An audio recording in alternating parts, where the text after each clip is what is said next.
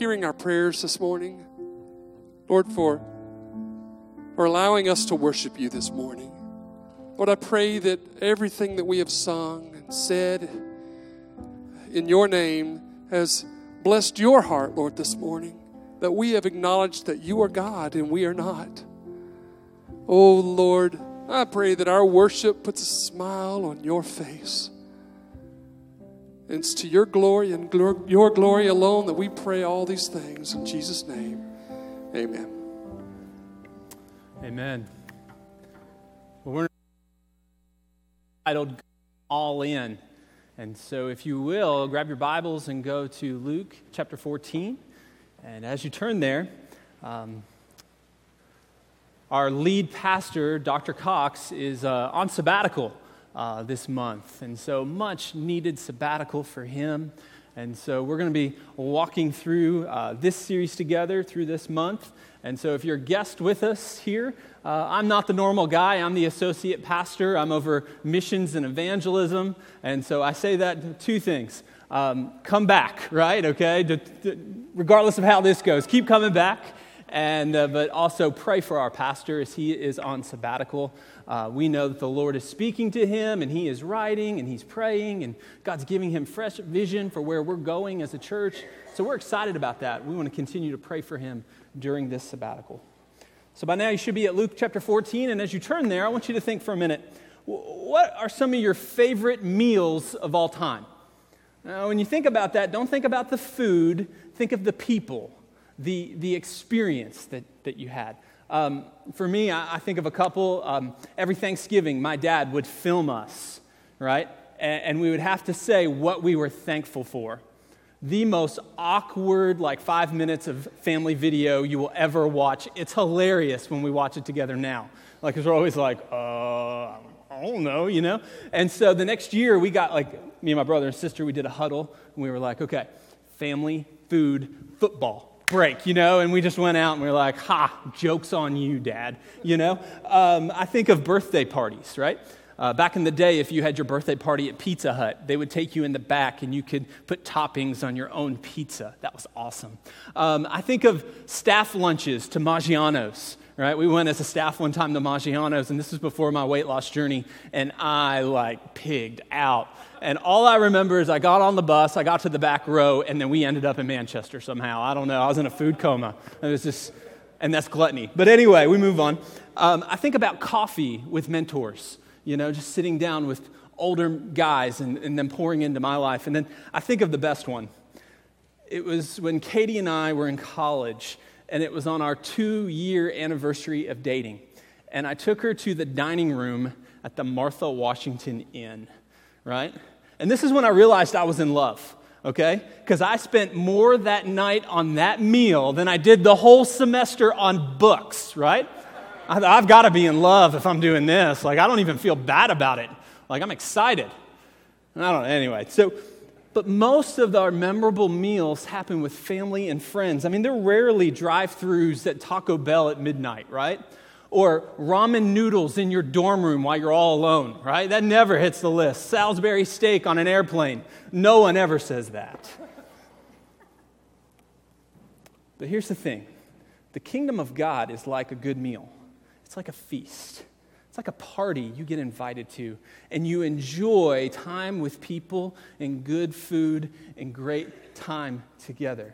And so today, as we talk about going all in, we want to talk about hospitality, but we also want to talk about this parable that Jesus teaches when he uses a party to describe what the kingdom of God is like. So here's the big idea. The big idea is this. The kingdom of God is like a party, and our souls are longing for it.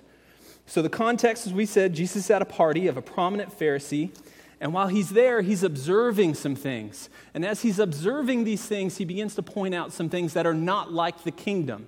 And he begins to show us what these things are. And so here's the first observation Jesus makes here in Luke 14, starting in verse 7. The first observation is that everyone is angling for the place of honor. Let me read this to you. He says, when he noticed how the guests picked the places of honor at the table, he told them this parable. Now, when he tells this parable, he's going to make two things. He's going to give some practical advice, but he's also going to point us to the gospel. So we're going to get good advice and we're going to get good news at the same time. He told them this parable. When someone invites you to a wedding feast, do not take the place of honor, for a person more distinguished than you may have been invited. If so, the host who invited both of you will come and say to you, give this person your seat. Then, humiliated, you will have to take the least important place. But when you are invited, take the low place, so that when your host comes, he will say to you, friend, move up to a better place. And then you will be honored in the presence of all the other guests. For all those who exalt themselves will be humbled, and those who humble themselves will be exalted. Jesus gives us some practical advice. He says, listen, when you go to a party, don't immediately go to the high place, the place of honor, right? Go ahead and start at the low place because, well, if you go to the high place and then the host comes, he says, hey, you really need to sit back here. That's embarrassing. I liken this to a time when I went to a Predators game. This is a true story, I promise. I went to a Predators game with some friends, and we bought the cheap seats, right? And so it was the Gaylord Arena at the time. Now it's the Bridgestone. We were in like the very back of the Bridgestone, right? And you could see everything. I mean, it was still awesome. But this was back when the Predators weren't very good. And so the arena wasn't very full. And we could see kind of room down at the glass, you know? It was like, oh, man, I bet it'd be awesome to sit down there.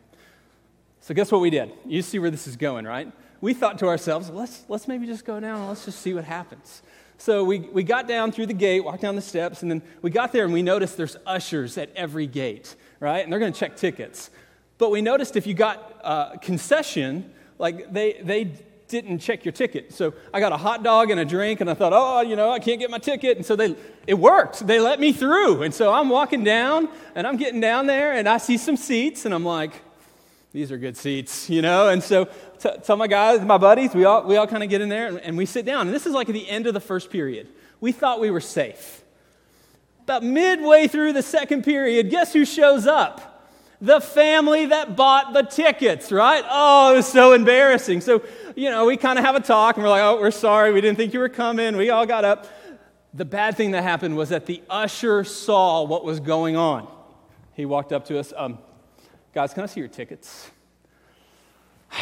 So we pull them out. He's like, okay, come with me. And so it was so embarrassing. We went from the front where everybody could see us, and now we're getting escorted out. I thought, oh no, am I going to be on the Megatron? Is this game televised? Are people going to see this? Will my mom find out? Oh, it's terrible. Jesus says in this parable, practical wisdom, don't do that, right? You don't get invited to more parties if you do that, right? Don't do that. But then he also, in this moment, is pointing us to the gospel, right? He's pointing us to good news. Like in this parable, Jesus is saying that none of us deserve the place of honor at God's table. And let's be honest, none of us even deserve a spot at the table, right? It's because Jesus, who deserved the high place, came to earth and came into our lowly place. And because he took our place on the cross, he suffered our penalty, he died for our sin. Because of that, now we are invited now to come to the high place at the table, right? Jesus took our place on the cross, and now we're allowed a seat at the table. That is the greatest news the world could ever hear. # the gospel, right? Can I get an amen? Well, make sure you're with me this morning. But here's the thing. In order to get a seat at the table, you have to acknowledge that you deserve the low place. You have to acknowledge that you're a sinner, that you're a rebel, right? And then you receive the place at the table as a gift. That's such a key, okay? We probably need to say this word together, okay? So on the count of 3, can we just say gift? 1, 2, 3, gift. We have to accept the seat at the table as a gift. You see, we often miss this. We think God will love us if we're worthy of his love. So we try to show that we're worthy. We might try to show that we're better than other people, right? We're really good parents, or we're extremely intelligent, or we're hardworking, or we're ridiculously good looking, right? I don't know why I'm pointing at myself right now. It just kind of happened naturally, but We all do that. You see, some of us live our lives like we're on an episode of Survivor, and we're trying to convince our tribe why they should keep us on the island. That doesn't work in your relationship with God. God's love and acceptance of you is always a gift. It's not something you can earn. So Jesus says, if you choose the posture of trying to earn your place before God, you get rejected, right? But if you acknowledge that you deserve to be rejected and that Jesus was rejected for you, then you will be received up to the high place. In Christianity, the way up is always down. If you humble yourself, you will be exalted. If you exalt yourself, you'll be rejected. We have to get this. I know we're talking about hospitality. I promise you at the end, this is all going to come together. So just walk with me for a minute. In life, we demonstrate the gospel when we humble ourselves, we seek the low place, and we allow God the opportunity to elevate us. This is called grace. Observation number two is this. This party is primarily for the affluent and the influential, right? Jesus was not affluent, but he was pretty influential, right? He had a lot of followers. He could do some really cool party tricks, right? I mean, if you turn water into wine, you get invited to a lot of parties, right? And that's kind of what's going on here. Look at verses 12 through 14. Then Jesus said to the host, to the guy throwing the party, when you give a luncheon or a dinner, do not invite your friends, your brothers, sisters, your relatives, your rich neighbors. If you do, they may invite you back, and you will be repaid. But when you give a banquet, invite the poor, the crippled, the lame, the blind, and you will be blessed.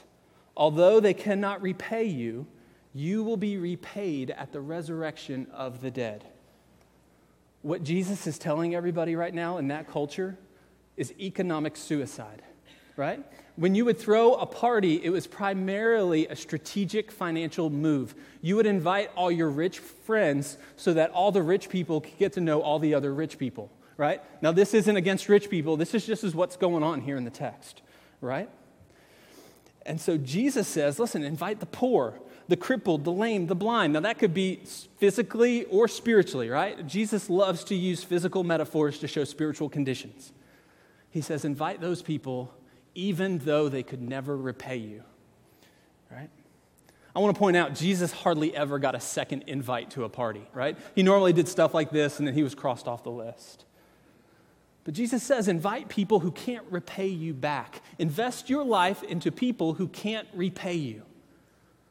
So two things I think you got to pull away from this. Number one, you don't want to live by the law of reciprocity.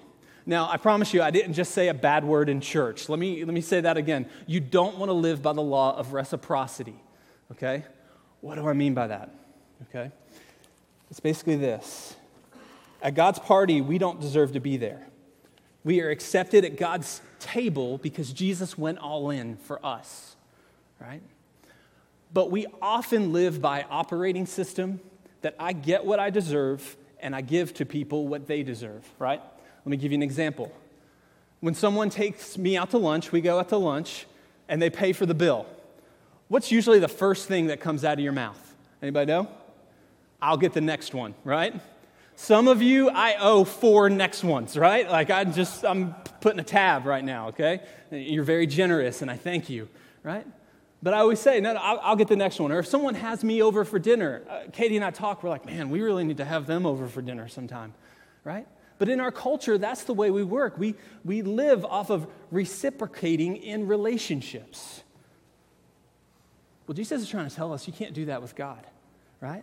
The foundation of the gospel is that you and I owe a debt we could never repay, and God had to give us grace entirely as a gift that cost him everything and that he wants us to willingly receive with joy, okay? And so you've got to get this. This shatters the idea of investing our lives primarily into people who can pay us back.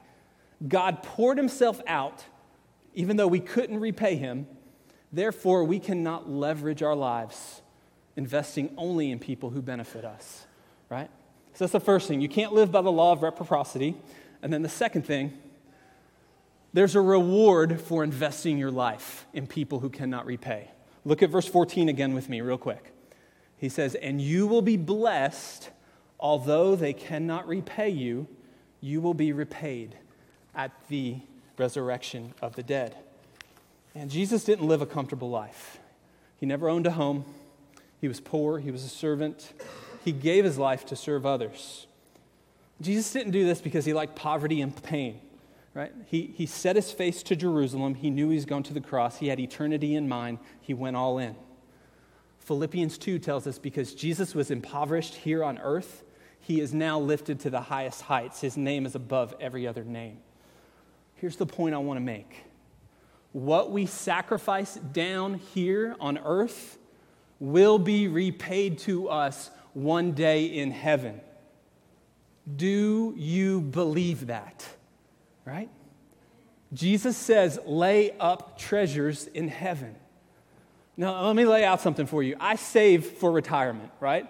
Every paycheck, they take money out and they put it into a retirement account for me.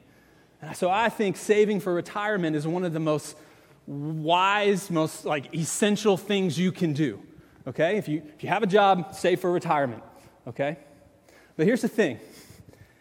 One day I might retire. It'll probably be in my mid-80s. I'm really looking forward to it, you know? Saving for retirement in a broken world is wise. But there's no guarantee I'll even get to enjoy all of that money, right? I may not even get there. I'm not promised tomorrow. But let me tell you something even smarter, even wiser than saving for retirement. Laying up treasures in heaven has even more wisdom. Because here's the thing. In heaven, all that is broken by the fall will be made right again. So when I get to the new heaven and new earth, guess what?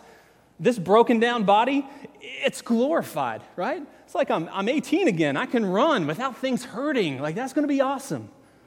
If I store up treasures in heaven, then when I get to the new heaven and new earth, I'll be guaranteed that I get to enjoy them. Now, we don't know what these treasures or rewards will look like. I'm pretty sure it will have something to do with people and the people that are there because of our ministry and because we were faithful. But I do know this. I may not be able to enjoy all the things I'm saving here on earth, but I do know that one day I will enjoy the treasures I lay up in heaven. Jesus tells us you will be rewarded when you invest in people who cannot repay you. The question is, do we really believe that? When we believe that, it changes everything. So let's put the pieces together. I've thrown a lot at you. I want to bring it all together now with some application. Here's some questions I want you to ask yourself. If your life was depicted as a party, who's the party being thrown for? Ultimately, who are you living your life for? Are you living your life for the glory of God only? Or is your life about advancing your agenda and building your small little kingdom? Who is the party of your life being thrown for? Who are you celebrating?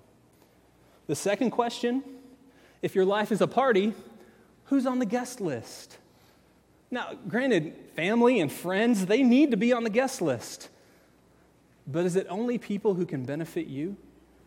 Or are there people on the guest list who can't repay you back because of your investment? And then finally, the last question we would ask, how are you practicing biblical hospitality? Here's where we bring it all together. The word hospitality in the Bible means to welcome a stranger, right? So in the Bible, fellowship is when we gather with all of our Christian friends. But hospitality is when we invite outsiders to come into that circle, right? In the book Bowling Alone, I love the title of this book, Bowling Alone, a Harvard professor chronicles the decline of hospitality in American culture. Let me point out a couple of his statistics. I want you to hear this. He says the number of people playing cards together is down 25%. Full-service restaurants where people walk in, sit down, have a meal together is down 25%. He then says that the number of fast food restaurants are up 100%. I don't know the percentage of fried chicken places, but apparently they're booming in Manchester, right? But the reason why it's up 100% is so many of us now eat meals in our cars, and they're given to us by teenagers, and they have a clown on the bag, right? And that's a meal sometimes for families. Sometimes that's not how it goes. But having a social evening with a neighbor, down 33%. Having friends over to your home, down 45%. So here's the thing. Just inviting people into your home today is countercultural. You know what I'm trying to say. But when you mix in guests who can't repay you back, who are outsiders, that is revolutionary. The world will look at that and say, why do you care? Why are you inviting me into your circle of people? Why are you trying to do this for me? Right? Mind blown. Fellowship is spending time with your Christian friends.